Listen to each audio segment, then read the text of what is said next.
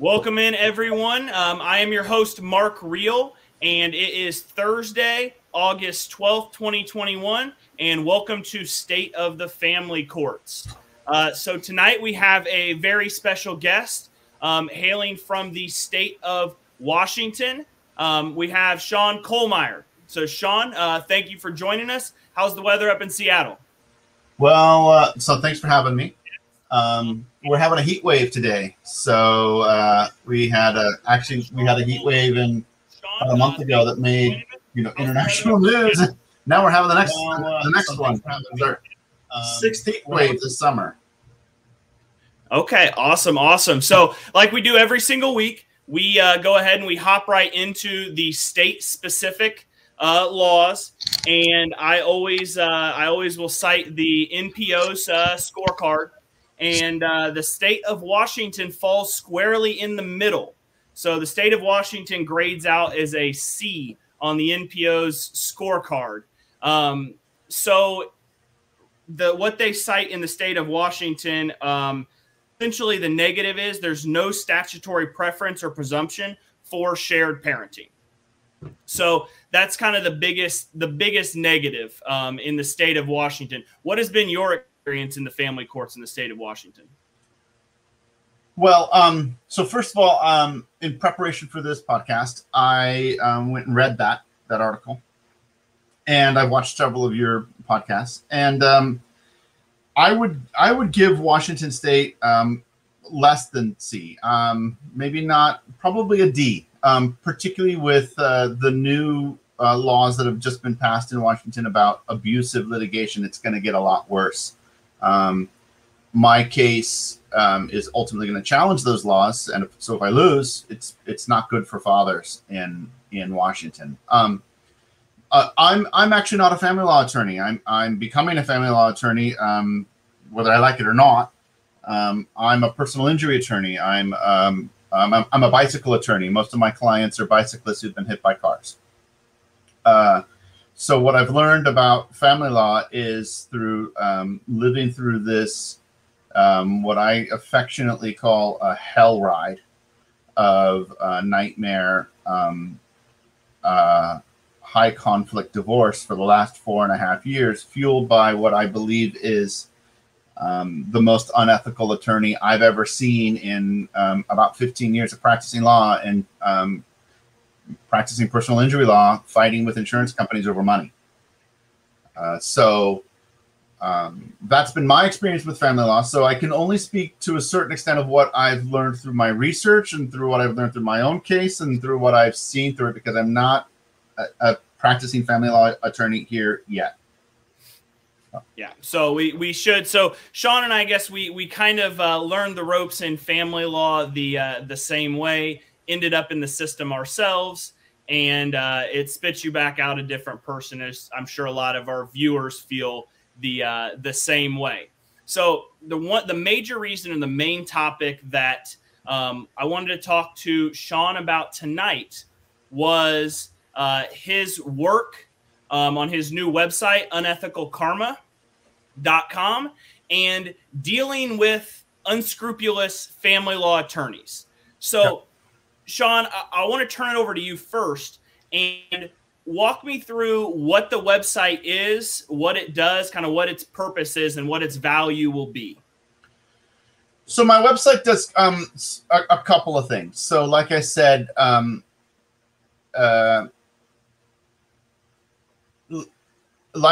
my ex-wife's attorney is, in my personal opinion, and my professional opinion as a practicing attorney, is easily the most unethical attorney I've ever seen in my life. I know she's not the worst case, and I know she's not the worst example. I know that there are other unethical bad apple attorneys that are in a commensurate sort of group with her. But the sorts of things that she did in our divorce, were things like endemic dishonesty, lying, forging of court orders, bald-faced lying to the judge when she had clear actual knowledge that she knew that she was lying. presenting false evidence, making allegations against me that were clearly unethical because they were not well grounded in law and fact, engaging in a series of behaviors that I believe abused and manipulated her own client, massively over litigating the case, charging her own client at last count over $264,000, more than 60% of my ex-wife's total net worth, to accomplish literally nothing. When I say that she is the bad apple example attorney, I'm not alone. Hopefully we'll put together another podcast about this, and we'll be able to talk maybe to some other victims of hers. But she's been at this for years, and the problems that are endemic in my case and that are endemic in across the board that you see in lots of high conflict cases, were really fueled by her unethical behavior. So my website is largely, the goal of it is to teach other people how to avoid some of the mistakes that you're going to find, but there's plenty of people that are out there doing that. So, for instance, Greg Ellis has just come out with a very interesting and good book where he's talking about his experience as responding to a hostile, high conflict family law case. And I've read his book. It's good stuff. But there are pieces of this puzzle that are missing for other pieces, and there are each one of these people is taking a different piece of the puzzle and they're putting it forward. And one of the pieces that's missing is talking about what do you do when you find yourself in the position where you believe that counsel is acting unethically. And I mean beyond the idea that they're making allegations that you might be able to justify by facts, or they're making allegations that might be in line with your ex-wife or your soon-to-be ex-wife or soon-to-be ex-husband's beliefs based upon some facts. What do you do when you realize that opposing counsel is unethical? How do you find out what's potentially in store for you and to keep you out of trouble? And if you do come to the realization that they're engaging in unethical behavior, how do you research and write bar complaints that will ultimately get the attention of a bar association, not necessarily to come along and discipline or disbar your opposing counsel, but at least to create an investigation that gets treated seriously? Because the vast majority of bar complaints that are filed by opposing parties, get briefly looked at and go straight into the proverbial trash can. And to a large extent, because people don't know how to write bar complaints, people don't know how to marshal the evidence and apply it to the rule. So that's and then the other piece of the puzzle is for my website is to go public about what's happened to me and the atrocity that's been committed to me, my ex-wife, our son.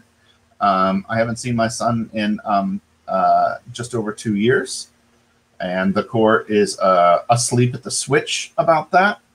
And then sort of the third piece of the puzzle is to deal with some of these due process issues that are coming up because of this abusive litigation statutes that Tennessee passed one in 2019, Washington passed one and started in 2020, which are just a disaster of constitutional law and drafting, statutory drafting. So they're real problems. And if they stand, it's going to be additional problems for fathers and the 20% of other alienated parents that are mothers that are going to be additionally abused by that. So that's the purpose of it. sort of threefold, going public about my story, teaching people how to avoid some of these pitfalls, and talking about these important constitutional issues in my new case in the Court of Appeals. Awesome. So let's start out with one of those kind of the three things you mentioned there.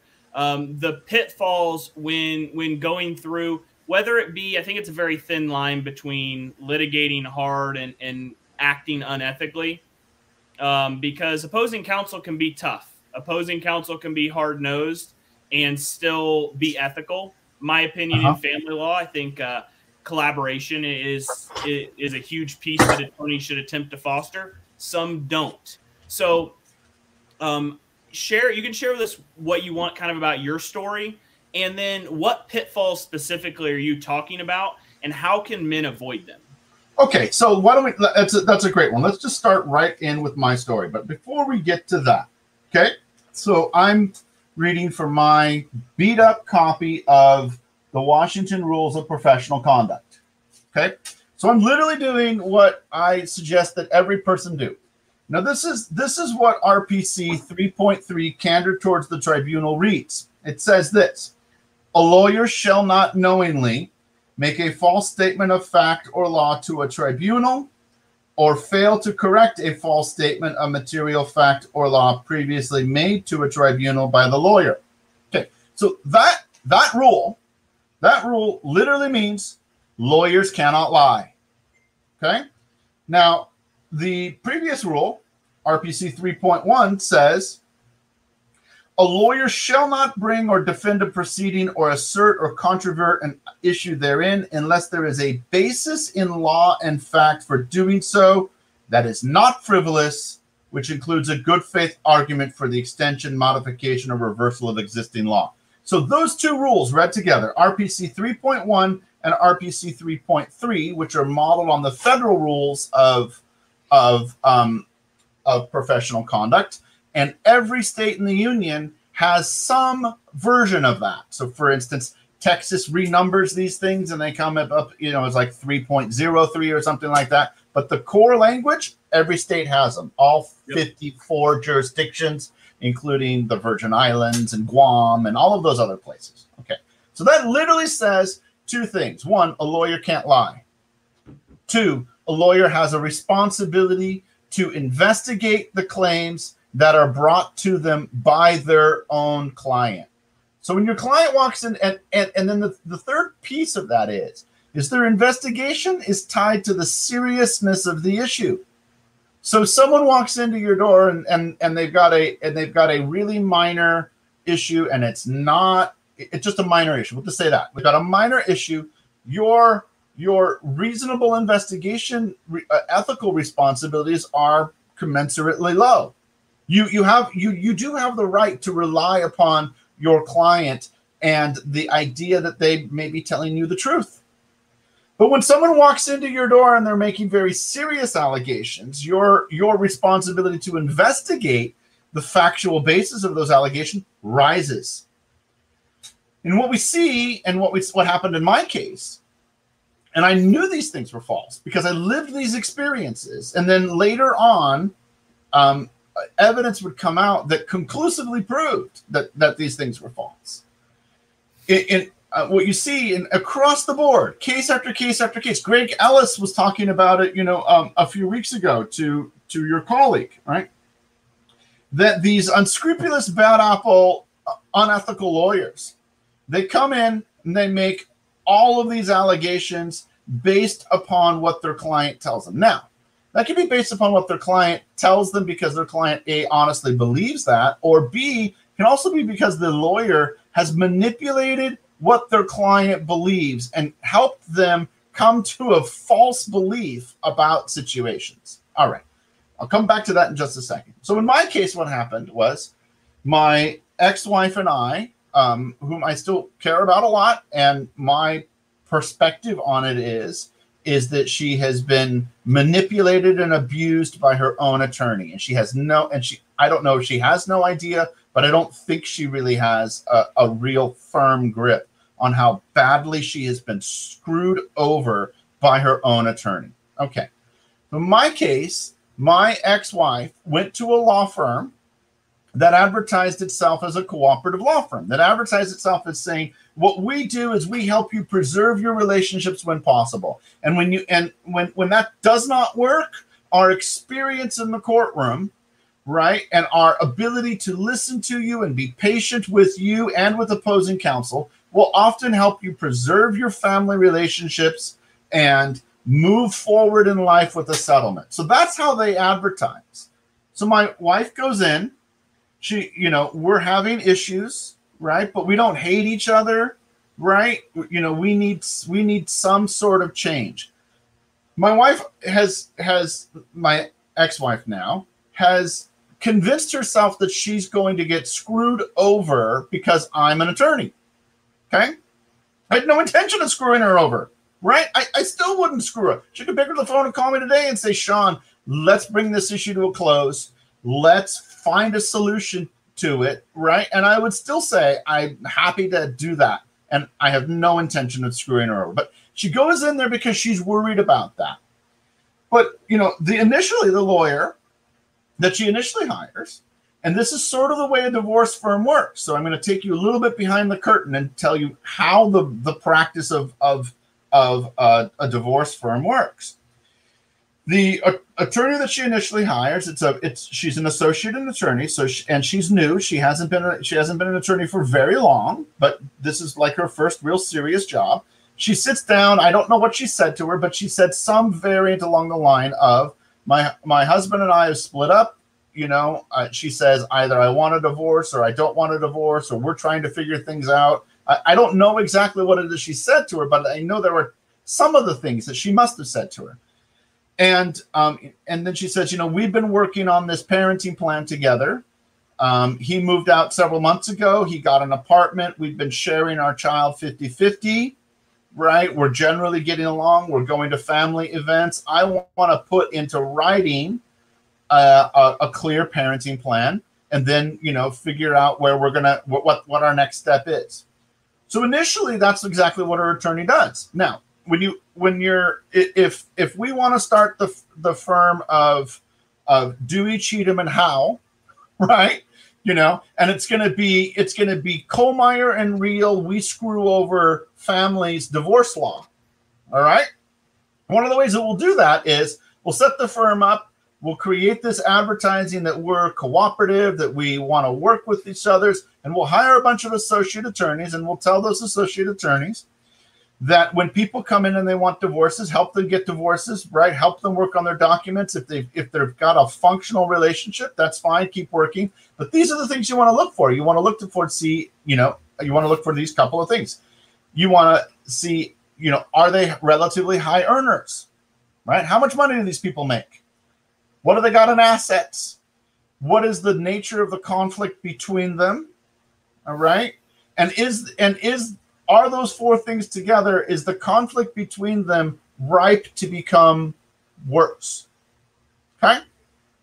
And then those associate attorneys effectively act as conflict finders for the other attorneys, the senior attorneys in the firm, who will then come in and turn the case into a high conflict nightmare mess.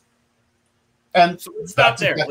What does a good firm do, though? Let's stop there for the viewers. What does a good firm do? So my kind of line to clients is, I hope I can resolve your case prior to even using all of your initial retainer. In reality, parents agree on the vast majority of things, and what causes these cases to become high conflict a lot of times are issues that really don't matter to either party. And so if each of you have a good ethical attorney, that attorney's job early in the case needs to be to work with the other one to find common ground and to build that relationship and knowledge of your client, that when it's something that they're just being petty about, you have the ability to kind of lay on them and say, does this really matter? And you get these issues over with. Right. That's what a good ethical attorney is going to do. And so I don't want to jade everyone. There are a lot of good attorneys that I work with day in, day out that, hey, if I go lay on my client and get them to agree to this because I don't think it really matters to them, or they've said it doesn't matter, but I need you to get this for me. And we can go do that. And then all of a sudden we're able to come together and be in front of a judge maybe 1-2 times, get it over with. They're out the door, less than $10,000 in attorney's fees, and they're on to the next chapter of their life. Right. That's what a good lawyer and law firm does. Right. That's called client control. And there's a fine line between client control and client manipulation. Right. But that's exactly what that is. Right. I mean, yeah, it's like, telling your client that's not ethical. I'm not going to do those things. Right. This is ethical. Right. Do you really want to fight about that? Do you really want to pour napalm onto a fire? Right.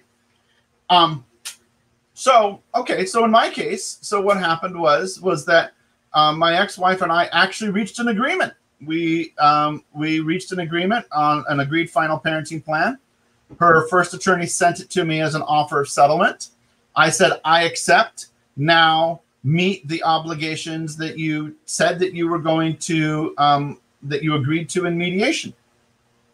And at that point, the associate attorney, the conflict finder, brought in their big dog, who is locally known as the Queen of DV, always alleges DV. And they had a consultation with my ex-wife. I don't know what they said, but I can rebuild a lot of things that they said. And one of the things that must have been discussed was this idea that if you sign this document, you're going to have to actually parent your child with Sean. You're going to share him 50-50. And here's the key. And I think this is really important because this argument gets flipped all the time. And what she also must have told her is that you won't get anything in child support. You won't, there will be, no child support, or it will be negligible because both of you earn roughly the same amount of money and you're sharing the kid 50-50. Well, that's not what my ex-wife wanted. My ex-wife wanted, power control. She wanted to be able to, be in charge of how to raise the child. And, she wanted me to pay her a bunch of money. And so opposing counsel must have told her some variant of, well, the way that you get all of these things that you want is to allege domestic violence, just like, what happened to Greg Ellis's, ex-wife. Same thing, So, and I don't know if she just flat out told my ex-wife to just lie about domestic violence, or if she warped my ex-wife's thinking so that she came to believe that she was a victim of domestic violence, which is possible. Right. Yeah. But either way, next thing we know, they come out of the gate and they accuse me of everything other than, like I like to say, other than stealing the kitchen sink, domestic violence, child abuse, fabrication of evidence, assault, battery, perjury, tax fraud. I mean, they just literally throw everything into this motion. My ex-wife breaches our 50-50 agreement, seizes our kid. They file this motion that says that I'm this horrible person. They do it based upon saying that our kid's therapist says that our kid wants less time with me and that the time that he has with me isn't good, which we will eventually find out is a complete lie because the shrink that I get to go see interviews the therapist, and the therapist comes in and the therapist says, no, I never said that. All of that came from mom's head. So I had no idea about any of that. I never said any of that. So, immediately I realized, holy crap, opposing counsel is unethical. Because, I lived these experiences and I knew, these things just did not happen. And I knew also, not only did I know that these things did not happen, but I also knew that my ex-wife, soon to be ex-wife, knew that some of these things did not happen as well. So, if she sat down in the chair and she tells her new attorney, Sean did X, Y, Z, blah, blah, blah, whatever, he has this evidence, he has that evidence, it's fabricated, it's fake, it's whatever. I know that she knew that was a lie. And I knew that based upon the seriousness of what they were saying, that RPC 3.1 kicked in and that counsel had an obligation to actually investigate. And because she made these allegations in a motion, right? She didn't investigate. She didn't comply with her ethical responsibilities. And we were off to the races. So I think you made some really, really good points in there. And I think it goes back to what a good family law attorney will do and what we'll say bad, for lack of a better term, or unethical family law attorney will do.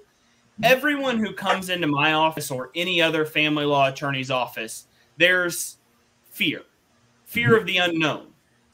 Whether it be you're getting a divorce. When you said I do, you never anticipated getting a divorce. You never anticipated going to family law court.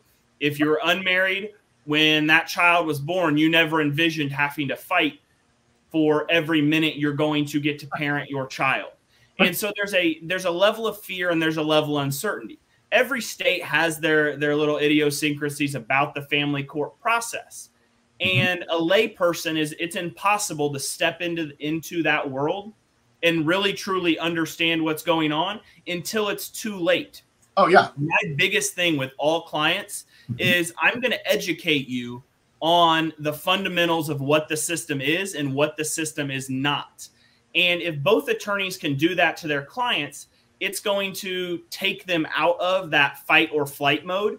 Because if you're uncertain, if you're scared, if you don't know what's going on, you're either going to stand up and fight or you're going to run away from it. And when you run away from it, a lot of times that's where you get the DV stuff, where things start kind of facts get changed in their head.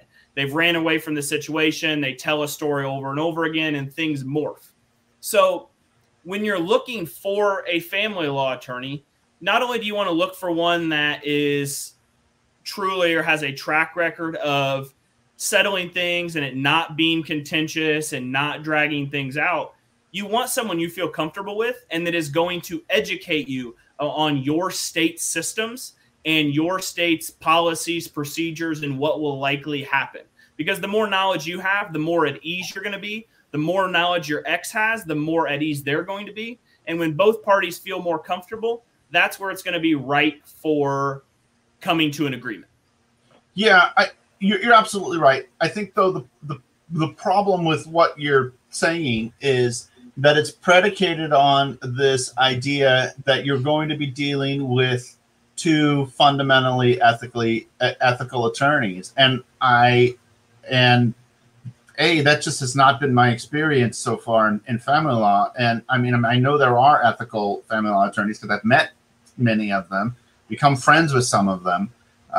But that entire analysis that you just went through just goes out the window when one of those attorneys is one of these high conflict creating unethical bad apple attorneys, because they're going to, instead of educate their client about what they can reasonably expect and help their client come to make a decision in their best interest, they're instead going to A, manipulate what their client knows and understands, B, manipulate the situation, misuse the rules, misuse the law in order to generate conflict, because that generates attorney's fees. And I think that comes back to, and this really, I guess, isn't for the viewer specifically. That comes back to what those ethical attorneys in the profession are willing to say and do to those bad apples. I don't think I can mention on air what I said in our email today to start out with, but calling out those individuals and putting them out there peer to peer can in a lot of instances have an impact. And I think that transitions really well into bar complaints. You mentioned with unethicalkarma.com, one of the tools is going to be educating individuals how to file proper bar complaints. So we'll start out. What does the bar do? And then how do bar complaints impact attorneys? We'll do that. Let's do that in the context of an actual example. So you're in California. Yep. And I'm sure you're probably pretty aware of what's going on with Attorney Giraldi in Los Angeles. Yes. Okay. So he was the Aaron Brockovich attorney, had an illustrious career. He's 80 some odd years old now. He's married to a woman that's 30 years or so younger than him, and a star on Real Housewives of Beverly Hills. He's made millions of dollars through the course of his legal career. And a couple of weeks ago, the Los Angeles Times reported that the State Bar of California effectively admitted to corruption because they told the Los Angeles Times that they had mishandled the investigation into Attorney Giraldi's career, because he had many bar complaints filed against him, many lawsuits filed against him, many negative reviews about him. But because he was able to capitalize on his star power and his connections that he built inside of the California Office of Disciplinary Counsel, he was able to avoid ever having discipline meted out to him for the exact same things that other attorneys in California got discipline for. So, that question about, what is it that bar associations do, and how do you tackle that problem? I think that, one, you just have to acknowledge that some bar associations become corrupt. I mean, that's just wherever money can be made, wherever influence can be traded, corruption can follow. And but once you step aside that, once you get beyond that, then what happens with a bar complaint is, and now I never worked for the Bar Association, right? My only experience with bar complaints is both having my ex-wife's attorney has filed 2 bar complaints against me. One investigation is still open, and it's based upon these forged court orders that she had, and her ability to try and cover up that forgery and fraud. And then seeing what's happened with the bar complaint that I filed against her, and what I've learned from that process. But initially, what happens is a bar complaint comes into the Bar Association, and it gets assigned an initial screener, and they look to see, does this just hold together on the inside of the 4 points of the document. And a lot of grievances just don't go anywhere because they're nonsensical. Once beyond that, then what's supposed to happen is that if there are actual allegations against an attorney, then the Bar Association contacts the attorney and says, someone has filed a bar complaint against you. You need to respond, and if you've got X amount of time to respond. And then they go back to the grievant, the person who filed the complaint, with the attorney's response, and says, this is what they've said. That process goes twice or so. Evidence goes back and forth if it happens, and then the Bar Association will then make a determination as to whether or not it's going to move forward to a potential review by a disciplinary committee. And then beyond that, then the next step would be sort of like basically a mini trial on the issue, and then discipline is meted out or it isn't, and then it can be reviewed by the Supreme Court in the state that you're in, and in sort of the weirdest twist of life imitating art, the best visual that I've seen of that process actually comes from that television show, You Better Call Saul, when the attorney Saul gets disciplined. So I think, and in opposing counsel's case, I was able to turn up a bar complaint that had been, and usually this process is completely confidential, and it doesn't result in, there's nothing public about it, and that's part of the problem. There's a reason for it, and there's a good side and a bad side to the confidentiality aspect of it. But this process is completely confidential, and none of it becomes revealed until after discipline has been meted out or not. So I was able to turn up a bar complaint that had been filed against opposing counsel in 2011 that I actually got from the grievant. And I was able to even see the Bar Association's dismissal letter, and I'd be able to look at it and analyze it and see, okay, this is why it didn't really get much traction. And a lot of it didn't get much traction because, the grievance, I don't think understand these rules, probably because they haven't read them. So they're just sort of going off the seat of their pants about that feels wrong. And the idea that feeling wrong is a good indicator that you should be reading these rules. But they haven't read these rules, and they don't realize, how do you take this rule and how do you take this piece of evidence and how do you put the two of them together and hand them to the Bar Association in a neat package so that they go, oh, here's the rule, here's the evidence they broke the rule. All right, awesome. So we're going to cut this conversation in half.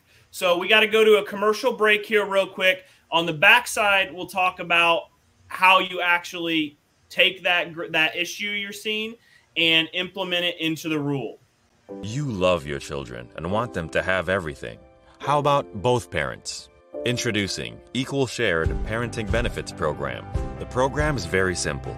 Sign up, download the app, access services. Equal Shared Parenting Benefits Program offers access to medical market, telemedicine, mental wellness, medical bill negotiation and advocacy, chronic care, and a wellness savings program with membership add-ons available soon, like prepaid legal services, prepaid college savings plans, prepaid identity theft protection services, and much more. Annual memberships starting at just $35 a month. Here's what our members say about us. You guys are a huge blessing in my life. This community is amazing. I truly thank you for all that you do. Learn more and sign up at www.tfrm.org. Equal Shared Parenting Benefits Program. It's about the children. They're today and they're tomorrow. And welcome back. My name's Mark Reel here with Washington attorney Sean Kohlmeyer on State of the Family Courts. So prior to the break there, we were talking about the bar associations, the mechanics of how they work inside, how they impact attorneys.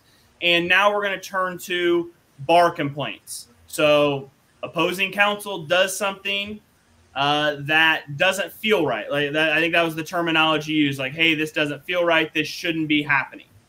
Well, I would venture to guess that the majority of complaints that bar associations get are, I feel like this shouldn't happen.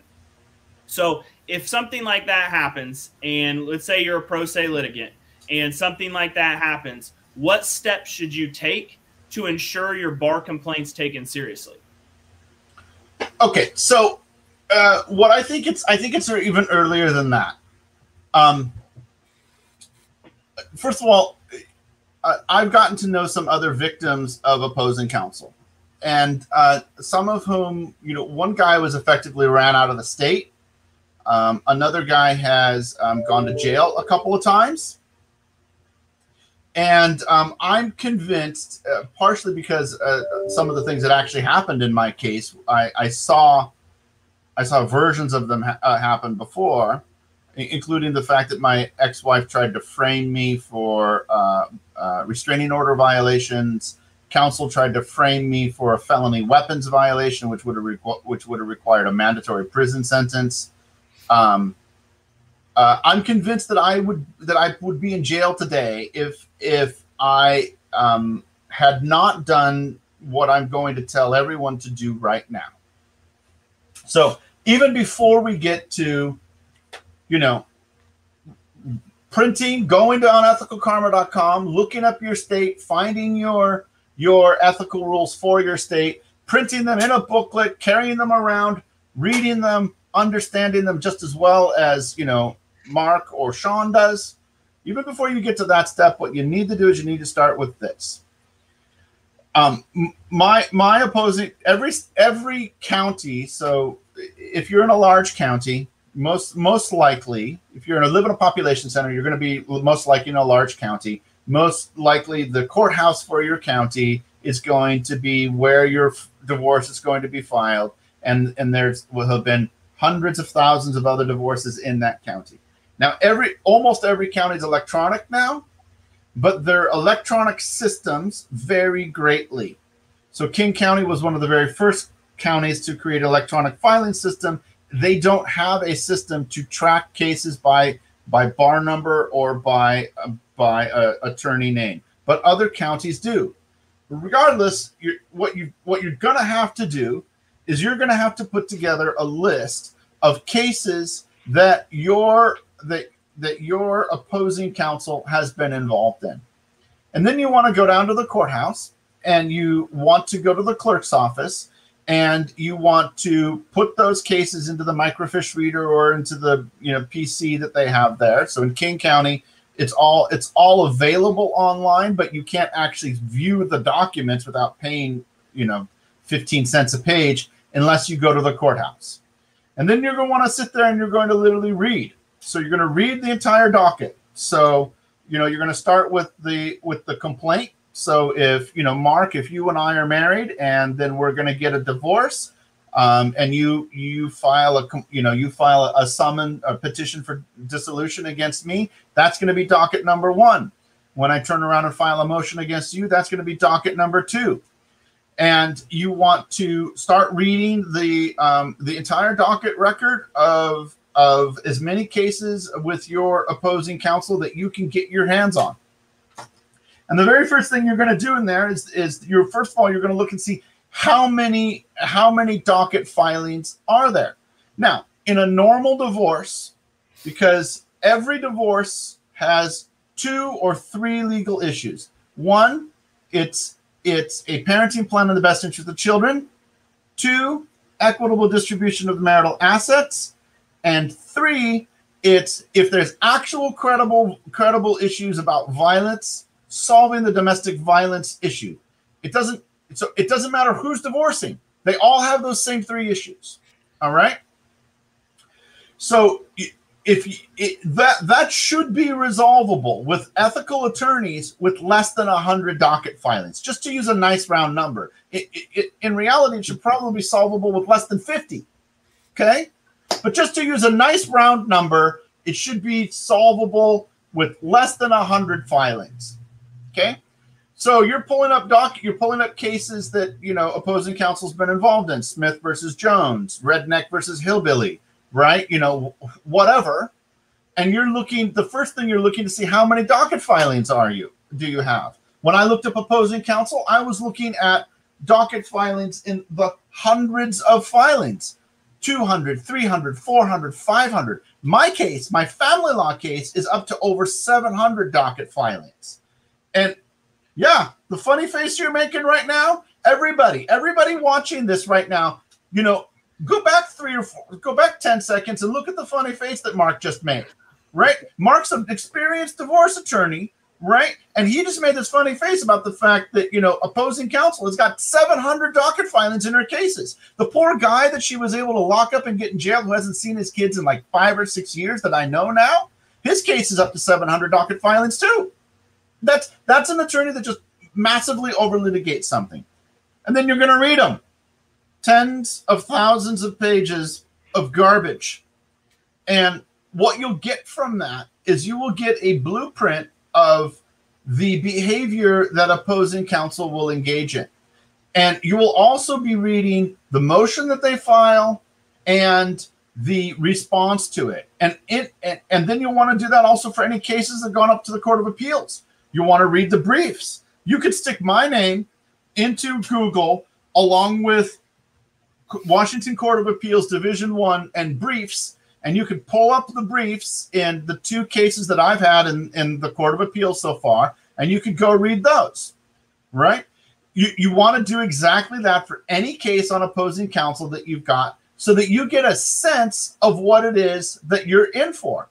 And in that process, you will learn some things. You will learn, how, if opposing counsel is truly unethical, the criticism being brought against them by their opposing counsels, right, will be consistent. It will be things like, this is false. You're lying, right? You haven't complied with your ethical responsibilities to investigate this. But you'll also see tactics you also see some of the dirty tricks that they'll do. So, for instance, in my research, I found that opposing counsel set a discovery conference with another attorney on 1 minute's notice, and then tried to turn around and get sanctions against them because they didn't make the discovery conference that they only had 1 minute's notice on. Right? Yeah. When I read docket filings, I was reading other attorneys who were complaining about the way that she would treat them on the phone. And then I happened to be in my attorney's office because I hired an attorney once she filed this crazy ass motion. I was sitting in her office, and I was quietly sitting there, and I was listening to opposing counsel scream at my attorney on the phone. I mean, unbelievable behavior I'd never seen in at that time 13 years of insurance litigation. The behavior that I would never dream of doing to opposing counsel. But then when I not only did I see her do it to my own attorney, but then I saw it inside the docket filings. So it's an enormous amount of research that you have to do, but it's absolutely essential if you want to keep out of jail. Yeah, 100%. And there's a comment here that I think I'm going to put up on the screen that kind of plays off of what you just said. So pro se is always something that gets thrown around for people who can't afford a good attorney, but really a lot goes into it. Lots of court etiquette, weird nuances, stuff that will get your case stamped with a big denied if not executed properly. They make it like this on purpose. They do. There are many. Go ahead. Yeah, they do. So she's absolutely. I have no idea how to. Miss Custer. What? Yeah. Tabby Custer. Tabby Custer. She's absolutely right. I call it Byzantine. Because that's really the word. It's this bizarro maze. And so by the time this happened to me, right, I was an experienced litigator. I don't think I'm the best attorney that's ever walked the planet. I don't think I'm the worst, right? But I'm not a moron, and I have an idea on how to litigate. So and I know how to read the rules. So by the time this happened to me, I went off and hired an attorney. So, really her point comes down to a couple of things. Number one, nobody can afford this. All right. Once you get an attorney like, this unethical bad apple that's getting involved here, they run costs up into the hundreds of thousands of dollars. I mean, the total costs actually spent on attorney's fees, professionals, debt generated, and all of that stuff between my ex-wife and me in our case is bouncing just under $1 million. $1 million.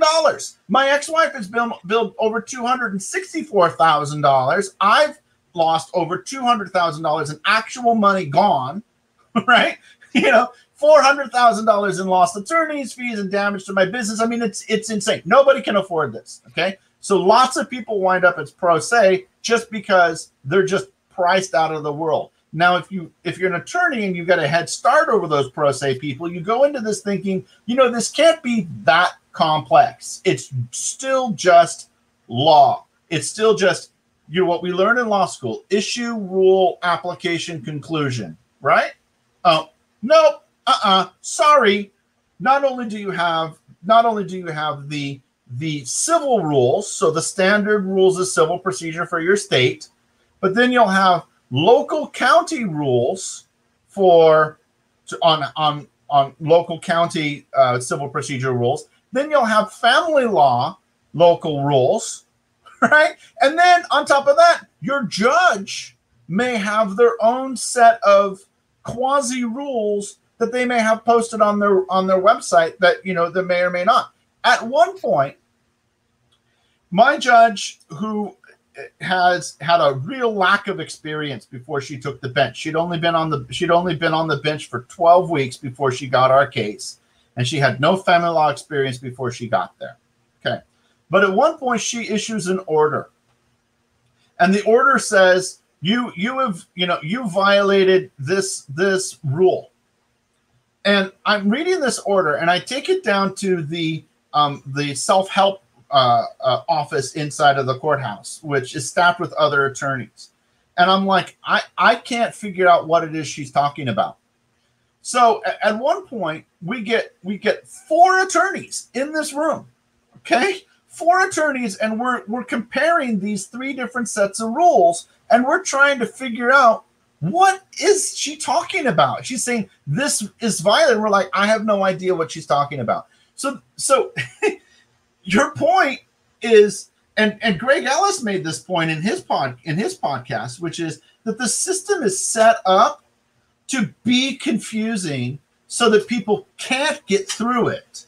And even attorneys can't get through it. I mean, you said this yourself, right? You know, attorneys are like, I don't understand how the hell this is coming down this way. And then in the end, what it really boils down to is, you know, money is more important than kids. Word counts are more important than kids. Procedure is more important than kids, right? You know, doing all of these other things that make that are not truly important are placed at a higher importance than actually resolving these issues. I couldn't agree with you more. I mean, I had to laugh when you said attorneys don't know. So I was fresh out of law school when my own personal case started. Mm-hmm. And I was trained to be, I'd worked in the sports industry for 6-8 years already. And I'd been trained to be a labor and employment attorney. Well, in labor and employment law, it's if X and Y happened, then Z is the solution. It's a math equation. It's very black and white, most areas of law. In family law, you operate in this everything's a gray area. There's so much discretion. Decisions are made so fast. And I think the legal profession, at least in family law, has moved away from substance to form. We want these big fancy briefs. We want this looking all pretty. I had a client this week that I had drafted a brief and opposing party had like a 30-page brief. And I sent over the brief to the client and it was 6 pages long. And they're like, well, why is theirs like 30 pages and ours is 6? Isn't that going to mean the judge is going to be reading their side more? And we walked through it, and it really only needed, I'm like, they threw in all these issues that don't matter. They, like you mentioned, word count, these big briefs that just are off the mark. And in reality, if we bring it back to, okay, what are we really looking at? Like the state of California, the standard for a parent is good enough. That sounds kind of scary, but it essentially amounts to if a parent's good enough, they should get visitation. And we make all these nuanced and complex arguments and these dozens of pages in briefs and 700 docket filings. I didn't know there were 700 docket filings worth of information that needed to be submitted to the courts. So I think just the profession in general, and that's something to look at when you're researching. Is this person style over substance? Is this person going to talk a good game, show a good game, or are they about the issues? But more importantly than that, I mean, because I'm all about the fact that these people don't belong in our profession. Well, maybe that's a little too harsh. They don't belong in family law. They belong in big business litigation. That's where these sorts of tactics belong. And we're not talking, you know, my case, you know, or your case or anybody else's family law case is not Microsoft versus Apple, right? These sorts of create conflict, stew it up tactics don't belong here, and they're unethical when they are used. Yeah, and our friend Ted, you left me on red. We're gonna get Ted on the show here soon, but he brings up a really good point. Why don't states or circuit courts issue family law practice guides? In Illinois, 2/3 are pro se litigants, probably the same in Washington. They complain about pro se, but they don't provide instruction manuals. I completely agree. I mean, I think that's a solution that could solve a lot of problems. It's also something that could be disruptive to the legal profession as a whole. California, we are a form-based practice. You don't actually have to file any briefs. You don't actually have to do any of that. You can simply utilize forms. We're form-based too, and we have an office that assists pro se litigants, at least in the 3 really big counties: King, Pierce, Snohomish, probably Spokane. I don't know, but that doesn't help you when you wind up with one of these unethical bad apple attorneys. there's almost like no amount of preparation that will do that. And then, but you brought up something that's really important, and I think maybe we could use that to sort of segue into some of these exhibits that we were talking about. Yes. You were talking about the discretion, and there's a real problem inside of family law that we have vested these judges with so much discretion that that law and constitutional rights almost mean almost nothing, because it's up to the decision of a judge who can act as a roadblocker. They can in many respects they can do whatever they want. So for instance, we've got a famous Washington State case, Troxel versus Granville, which has great language in it about saying how the right to be a parent is a fundamental right protected by the Constitution. Well, most cited family law case. I think that's the one everyone knows. That's the one everyone's heard. Absolutely great language. But like for instance, in my case, what I found out is, and I don't really want to. What I found out is, a constitutional right doesn't mean squat if you can't get a court to enforce it. If you can't get a court to pay attention to it, to listen to it, right? Doesn't mean anything. Neither does a court order. Court order doesn't mean anything either if you can't get a court to actually enforce its orders. If a court comes along and decides that you're the problem and it refuses to look at the mountain of evidence that you're putting forward to prove that you're not the problem, and they just to say, well, we just don't care. We just don't care. We're just going to deny you access to the courthouse. We're going to slam the courthouse doors shut on you. You're just screwed with a capital F. And that problem is going to get worse. So if you want to turn to our exhibits? We'll flip this up here so we can. That's a nice moment, right? So I think that is every parent who's experienced parental alienation, and then every single attorney who's trying to build a legal case around it in court. Right. Yep, absolutely. Okay, so let's move on to let's skip to go down the next page. Is it going here? Oh, it's not. Let me I'm on the wrong screen. There we go. Yeah, keep going. So you're gonna go to the third page. Third page. That's our outline. I'm gonna have that up on my screen. We're gonna talk about it. Okay. So on the third page, right? So this is Washington State's brand new abusive litigation statute. All right. This is RCW 2651. So in my case, after the craziness that I had experienced, so for instance, my ex-wife, filed multiple false police reports against me. I was criminally charged and arraigned for crimes that I didn't commit. Fortunately, the cases were dismissed against me, but it cost me hundreds of thousands of dollars. My ex-wife has filed 9 frivolous police reports at this point, 3 of which are clearly false. Opposing counsel effectively tried to frame me for a felony weapons violation in court. My ex-wife tried to do that as well because she tried to ship me a gun safe full of guns. Anyway. Okay. So I eventually her attorney engaged in a whole bunch of crazy behavior, including wrongful garnishment, forgery of those court orders, abuse of process. So a lot of these things that happened in my case, there are tort claims for. So if I falsely accuse you of a crime and you are criminally indicted or tried, and I know that you're innocent, and once you beat those charges, it results either in dismissal or exoneration.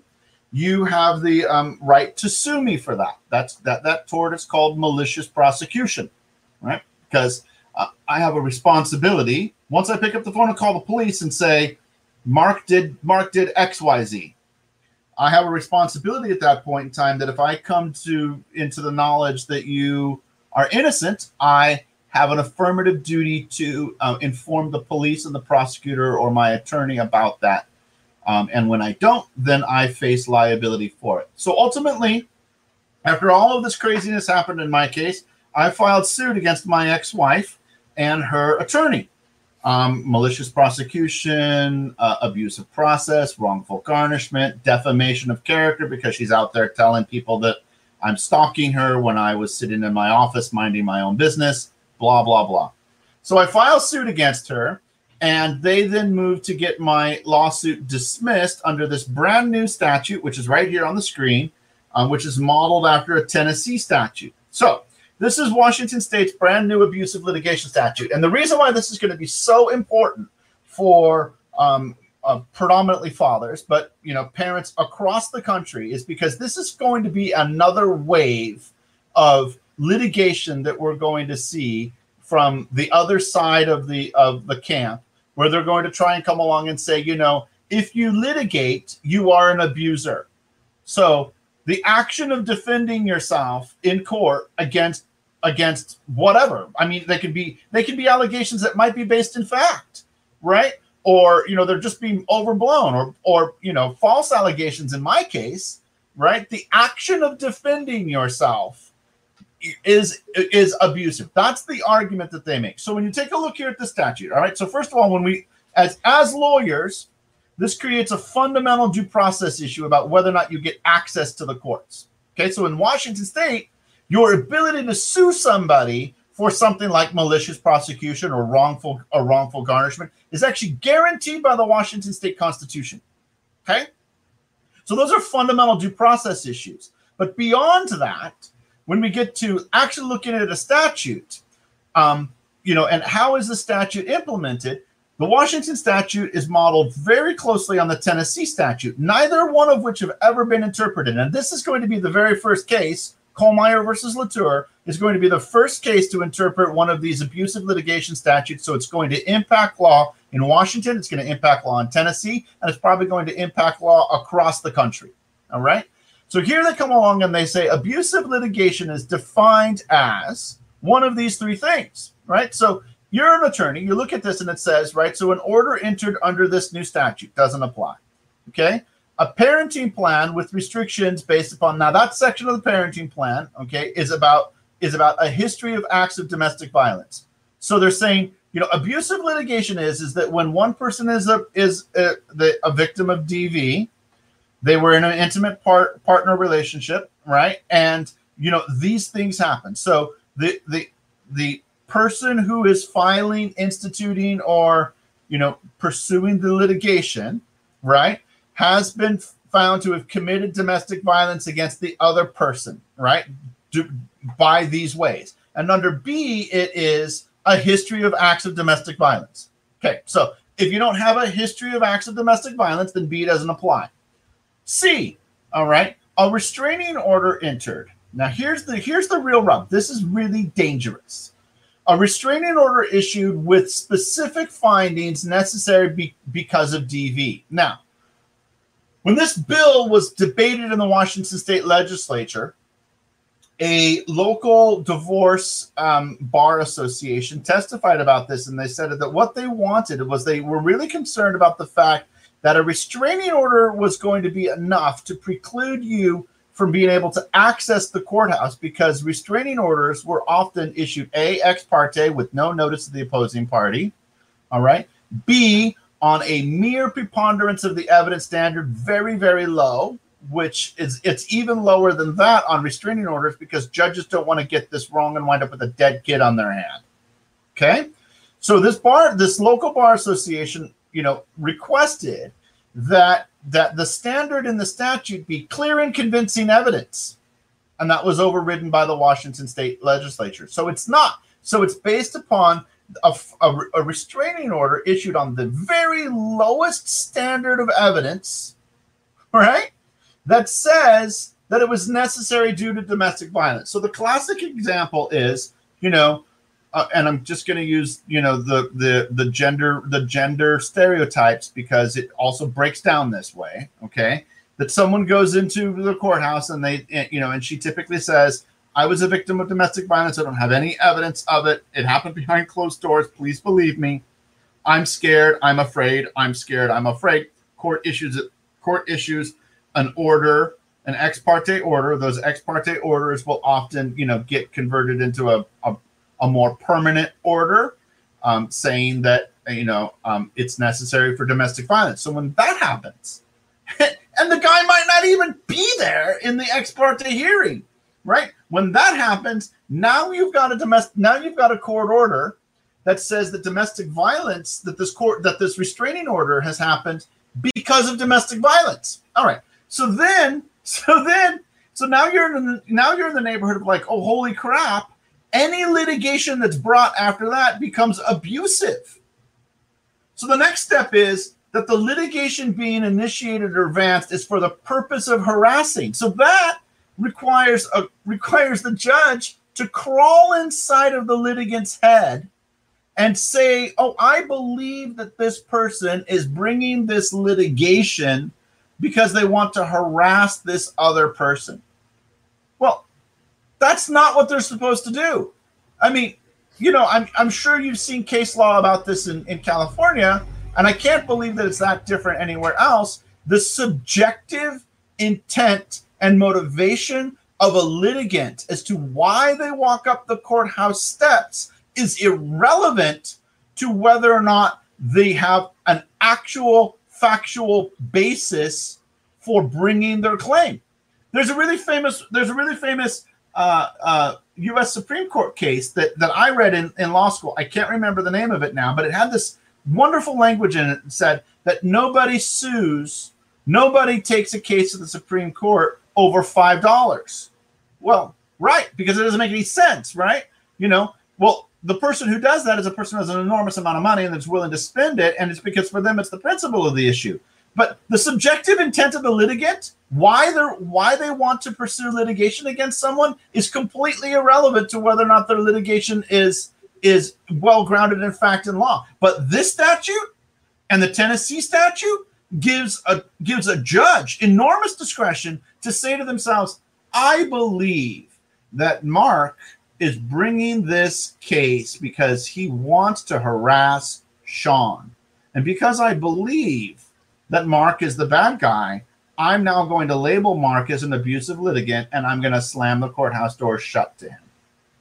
And then both of these statutes are drifted the same way. Even once you get past that, it's supposed to be, the next step is supposed to be, is to what is the litigant actually alleging?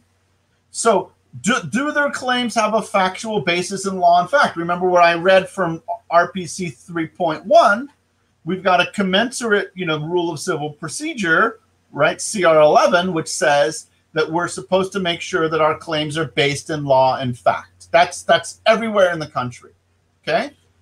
But so in theory, you could be a victim of domestic violence, but you may have done something like, I don't know, file a false police report claiming that your ex-husband is trying to stalk you when he's sitting 5 miles away here in his office trying to get work done so he can generate money, so he can pay his child support obligations, and you call the police and you tell the police that he was there, and that causes criminal charges against him, costs him $150,000, then maybe he comes along and sues you. So just hypothetical example, right?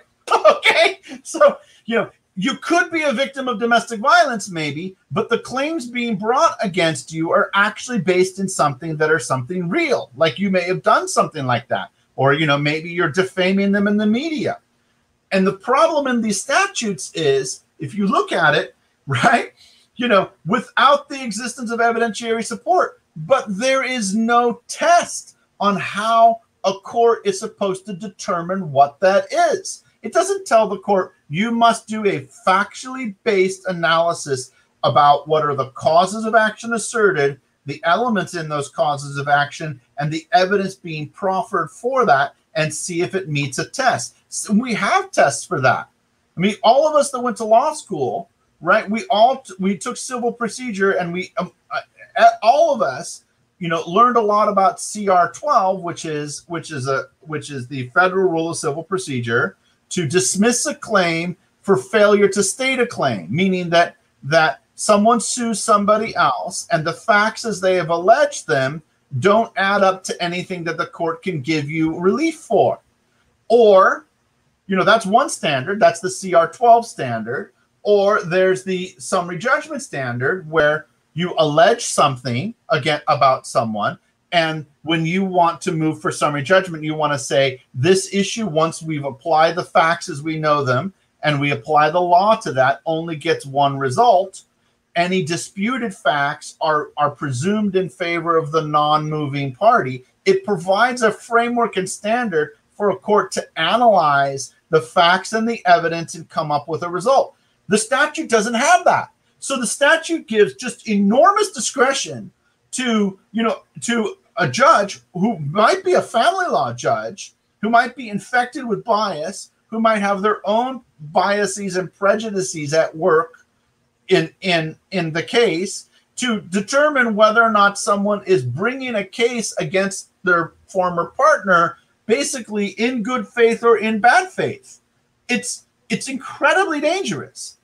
So that's what happened in my case. She comes along, she dismisses my lawsuit against my ex-wife and her attorney, and now we're going to be moving up to the Court of Appeals. Yeah, that's that's something that's a little bit more on the technical side, but could have a just absolutely massive impact on fathers' ability to fight to protect their rights in court. Right. Anytime you're losing any of those protections, and did the state of Washington, did they have anything prior for litigants who maybe were file happy or would file excessive lawsuits or did harass people? Was there a process? You see, that's one of the things that really bugs me about this, which is that this is literally a solution without a problem. The domestic violence industry is out there saying there are all of these abusive litigants, and what they do is they say, look at these dads who are fighting really hard, and they're litigating constantly, and then they may turn around and they may sue their ex for defamation. Okay. And they say, well, they sue their ex for defamation. They drag them through the court process. This costs them an enormous amount of money, and that's abusive. But they don't acknowledge that, these unethical bad apple attorneys that are out there that are creating these giant cluster profanities of cases and creating conflict and confusion. They're just creating this giant mess. And they're manipulating their clients to believe things that may or may not be true. Or their clients are motivated because they want revenge or their pound of flesh or whatever they want, right? And they don't acknowledge those facts, and they don't acknowledge that may be the reason why the guy is litigating. So, for instance, in my case, my ex-wife has publicly said to people that I'm a narcissistic sociopath, that I am mentally ill, that I abused her, that I subjected her to violence, that I did all of these other horrible things, none of which she has a whiff of evidence for, and all of which is defamatory. Now, if I go onto a national podcast and I say Mark Real is a narcissistic sociopath, and the courts have determined that, Mark, what's your remedy for that? If the courts have found that? No. If I say that about you, Mark Real is a narcissistic sociopath, which the courts have determined, and let's say that's not true.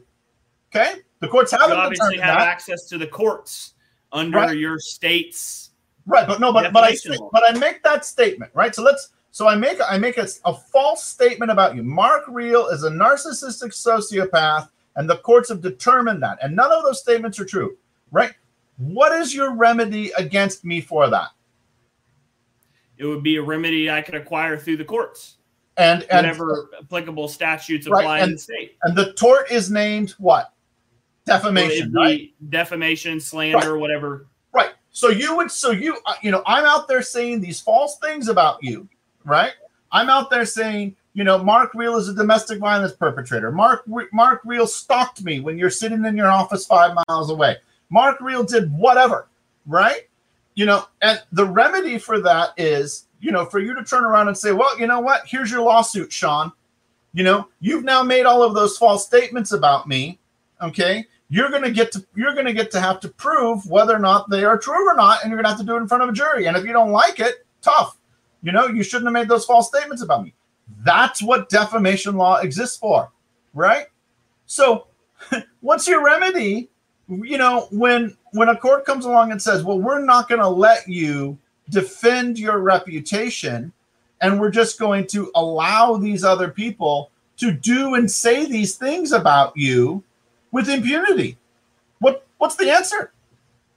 Yeah, no, I think it goes back to a key point that a lot of states and their family codes, there are just bad sections in them that don't make any sense, that have unintended consequences. So you have a state legislator who knows, like they were a small business owner, they were an attorney, they were a teacher. They come from all different backgrounds. And it's very, very easy in terms of gaining political points to vote for the most stringent law. I'm sure that this law in the state of Washington was pitched extremely hard as protection for victims of domestic violence, was a serious issue. Mm-hmm. But what the legislators didn't see in enacting it was the unintended consequences that will happen because this piece of law is now in place. Right. And they're also ignoring this thing that we keep talking about, which is which Greg Ellis talked about a lot too, which is the dirty little secret of false allegations of violence and creating artificial high conflict divorce, creating these nightmare cluster profanity divorces. You can say fuck on here. that generate this giant mess that nobody can really sort out. No one wants to acknowledge that's a truth. That actually happens. I mean, so the Washington State bench guide for judges. So the domestic violence bench guide for judges. So the judge's training manual literally says that false allegations of domestic violence are rare and effectively don't happen. And you've got this entire side of the industry. You've got, people who are posing themselves off like this, like Barry Goldstein, an attorney from New York who was suspended because he made false allegations in a case, because he made false statements, and he was suspended by New York for 5 years. It's almost a disbarment. And then he reinvents himself as a domestic violence expert and travels around the country and provides these opinions that, false allegations don't happen. And yet everybody knows it's the dirty little secret that they do. And then you get a legislature like the Washington State comes along, and what they're doing is they're going to try and address this piece of the problem without acknowledging that this piece of the problem might actually be generated by that giant elephant in the room that they're not paying attention to. Yeah, and here's the thing. This is the thing. Once laws end up on the books involving domestic violence, it's going to be nearly impossible to pull them back, at least through the legislature. Right. There's only political suicide to come out and sponsor a bill to say we don't want to be tough on domestic violence. Right. Who wants to come out and say people lie about domestic violence because they want to get revenge against their ex? Not a politician. Right. What politician wants to do that? What politician wants to say, let's draft a bill to deal with the person who makes false allegations of domestic violence and ruins their ex's lives. Let's draft a bill to address that problem. Let's make sure, let's make that a crime. Let's lock those people up. What? That's not going to happen, right? Because prosecutors' offices.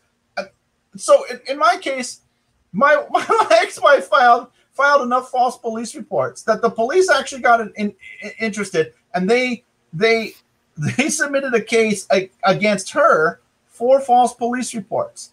And it went to the prosecutor's office. The prosecutor's office declined charges. And the reality of the reason why the prosecutor's office is declining charges is because they don't want to charge someone who's clearly committing the crime of filing false police reports, trying to frame their ex-husbands for violations they didn't do, because they don't want to discourage other domestic violence victims from coming forward and reporting violations. I'm like, wait, what? We're not even talking about that. We're talking about people who actually commit the crime of filing a false police report. But the political reality is, if you do the modern equivalent of crying wolf and saying domestic violence, the authorities treat you radically differently, and they don't want to hold you responsible. Yeah, and I think on the political landscape, and we spend a lot of time on this show talking about that, we live in a proverbial Twitter world when there needs to be the nuance of a book. And not the 280 characters that everything must boil down to. So, I mean, is domestic violence a serious issue? Yes, and it's extremely serious when it occurs. And both men and women are victims of it. And we need laws to reflect that these situations need to, number one is our constitutional rights need to be protected. And number two is we need laws on the books that deal with the nuance of each situation. Sure, you're absolutely right. Domestic, I mean, so, and Greg Ellis goes into this in his book in The Respondent, and yeah, absolutely. I mean, I think everyone agrees domestic violence is a real issue and it needs to be addressed. But, the U.S. Census Department and the DOJ, the data from them shows that domestic violence has done nothing but fall since the 1980s or so. But meanwhile, during that time, so actual domestic violence has fallen in that time period. But meanwhile, the definition of what constitutes domestic violence has expanded to take in a whole range of otherwise fairly normative behaviors. Jenny Suk, a professor of law at Harvard Law, says that domestic violence is defined so broadly now that you can make the argument that it exists in almost every household. Yelling at your spouse can be domestic violence. Getting frustrated and slamming a dish down on the table or on the floor and having it break can be domestic violence. Right? In that world, they warp the thinking of their client into believing that they might be a victim of domestic violence when they're not. And so, yeah, domestic violence is an actual issue. It absolutely is an actual issue, and it needs to be addressed, right? But the people who are out there making false allegations of domestic violence in order to achieve an advantage, not only are they victimizing their child, not only are they victimizing their ex, but they're victimizing the person who needs those services and isn't going to get them, or even so, they're victimizing society on a sociological level as well, because people who would otherwise be receptive and sympathetic to a person who says they're a victim of domestic violence is going to be far less receptive to that now. I personally, when someone says to me, I was a victim of domestic violence because of my experience in this world and being falsely accused of all of this stuff, I think to myself and I go, you know what? I don't believe you unless you can show me some real evidence. Right? I think that I would feel very much the same way. Seeing day in, day out, I would say that 75 to 80% of my clients have either been accused of domestic violence or have a domestic violence restraining order out against them. And I could honestly say I don't believe any of them had ever touched their spouse or threatened them in any meaningful way. The majority of them are bickering back and forth or saying something happened. Few of them, they called the police. And then it turns around 2 years later and the ex claims, oh, well, the police were called, but he called the police because you were an issue. Oh, no, but he was actually the problem. Yeah, and we have this preponderance of the evidence where I think you said it very well earlier. We have, if a judge gets it wrong, we have their name ends up in the paper. Yep. In a domestic violence situation, if they grant it and it's wrong, not the only party that's harmed in that is the one they granted it against and their child. And the courts don't want to acknowledge the damage they do the child in that situation. Right, and they don't want to acknowledge the damage that they're doing to the parents too. And the problem, the thing is they always think about, oh well, what if I get this wrong? And she needed this order to protect her, and this order would have caused her to live. And she wouldn't. But they don't pay. They don't pay, and does that happen? Yes. Is it a huge problem? Meaning that it's got a lot of numbers behind it? No. And if you look at the numbers of the opposite side of that problem, so here in Washington State, about a year ago, we had a psychologist in Bellingham, which is the large city to the north, a mom who was going through one of these high conflict divorces that appears to be, I'm not positive about this, appears to have been largely fueled by an attorney involved. And she lost custody. She was going to have 50-50 custody, and she lost it, and she killed herself, and she killed her kids.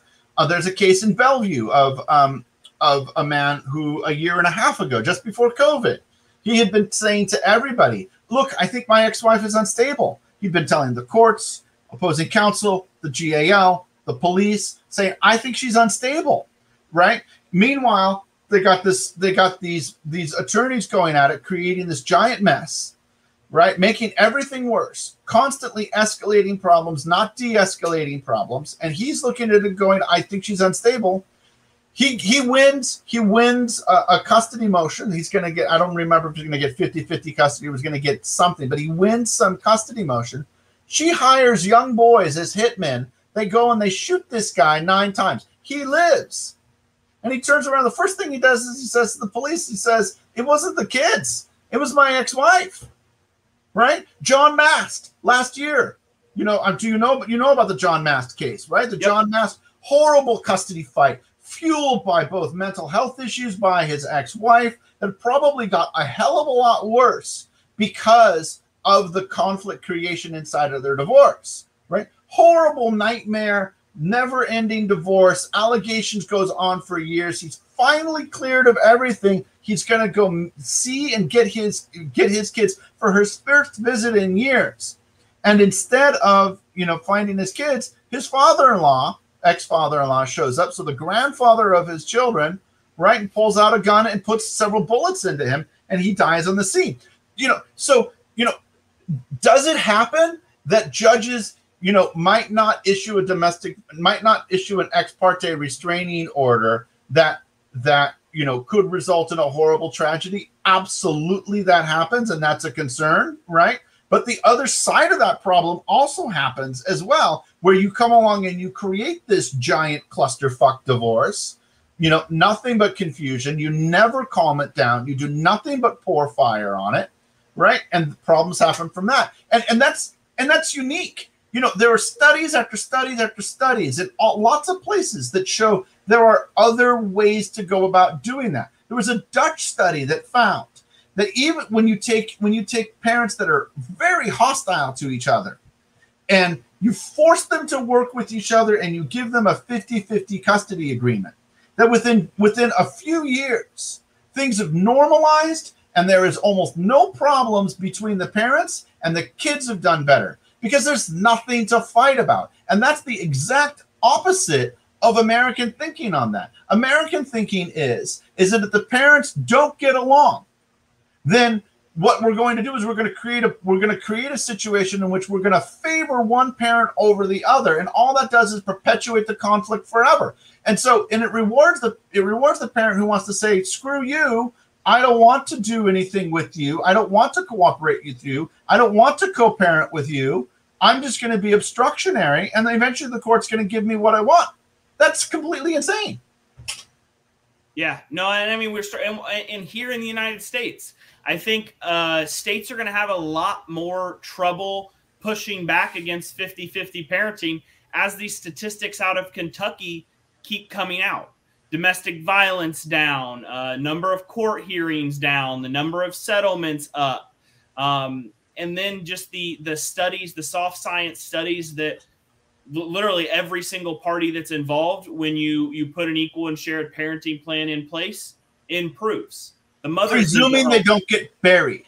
Presuming they don't get buried. I mean, if you take a look at what's happening between Jennifer Harman and the people who are just trying to discredit her, right? So the entire domestic violence industry is trying to turn on her and stick knives in her back and say that her research is not good research. And it's a continuation of the same argument that parental alienation is junk science, that the father's rights movement is misogynist, that all we are is angry dads pissed off because we didn't do well in the divorce. It's a continuation of that entire line of thinking, where they're going to discredit anybody who comes forward and says, well, no, here's what's going on, right? There's no truth to this idea that abusive fathers are gaining control of their children by falsely alleging parental alienation.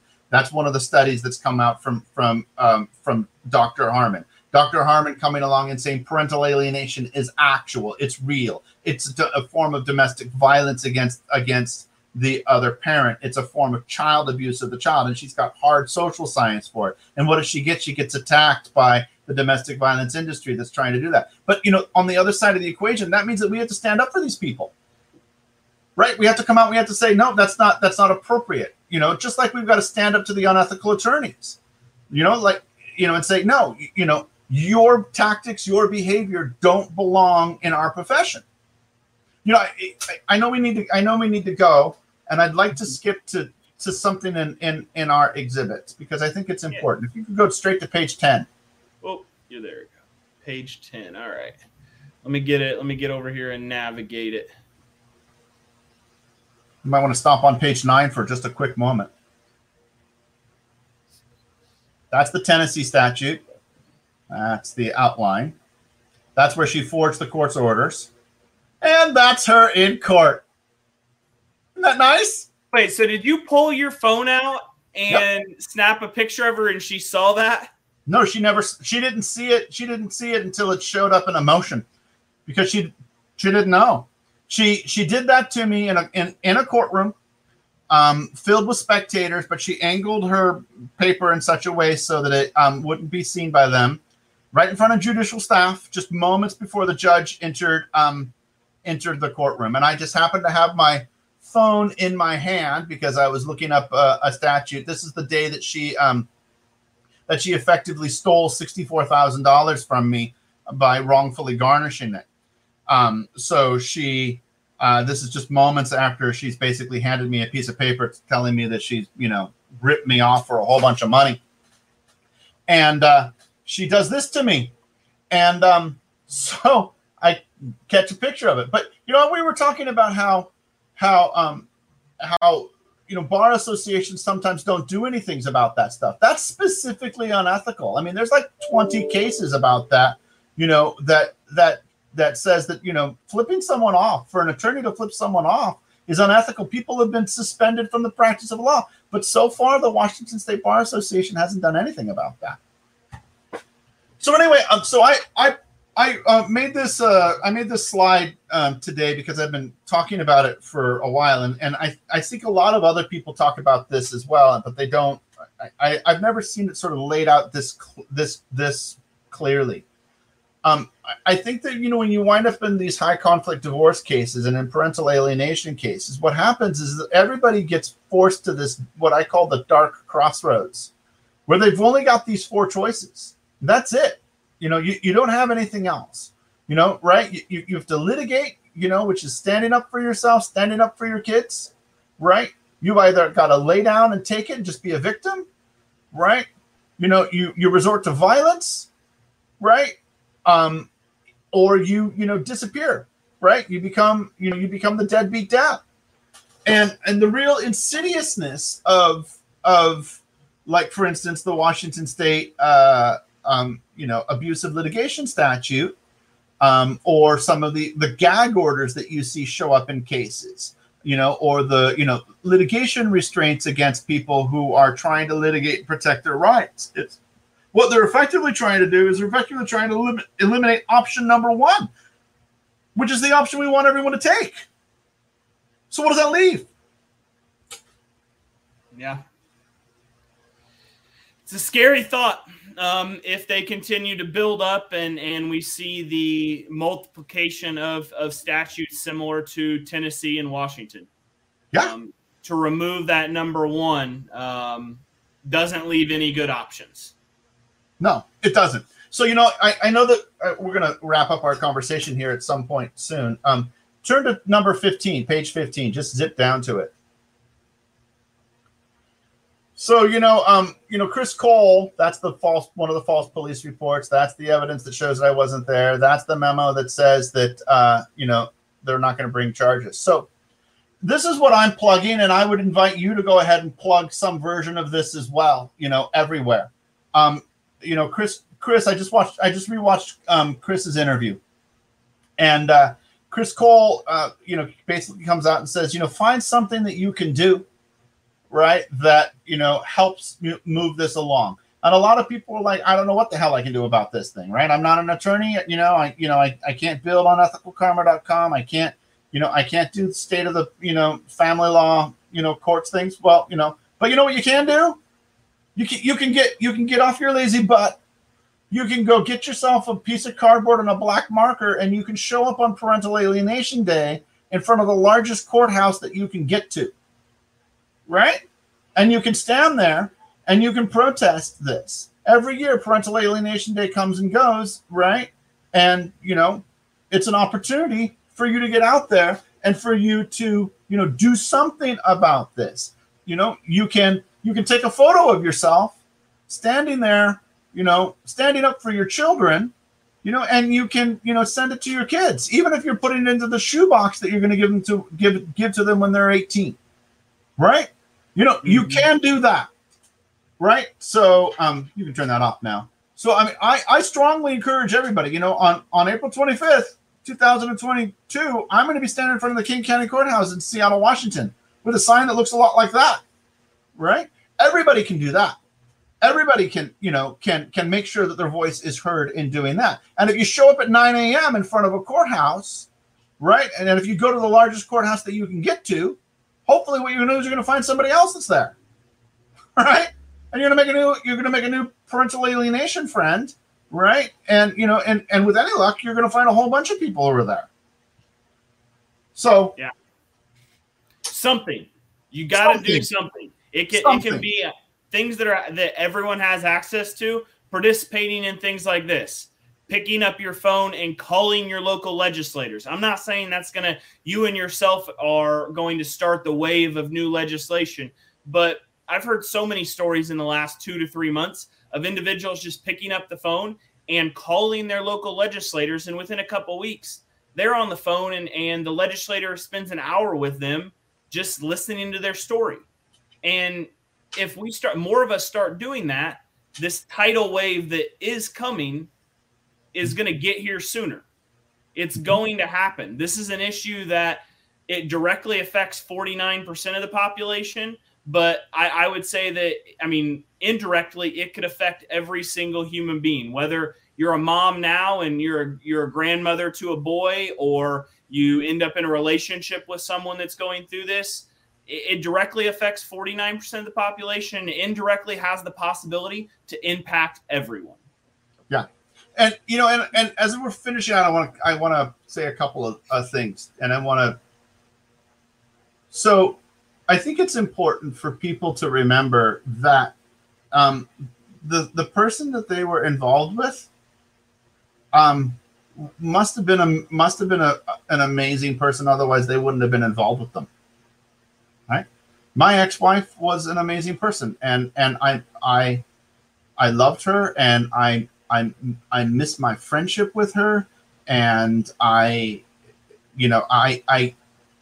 look at what's happened, and I still think to myself, how in the hell did that happen, right? How did this person that I know become involved in this giant mess? And so I think it's important for people who are involved in this to realize that while a lot of the responsibility for what's going on is both your ex's fault.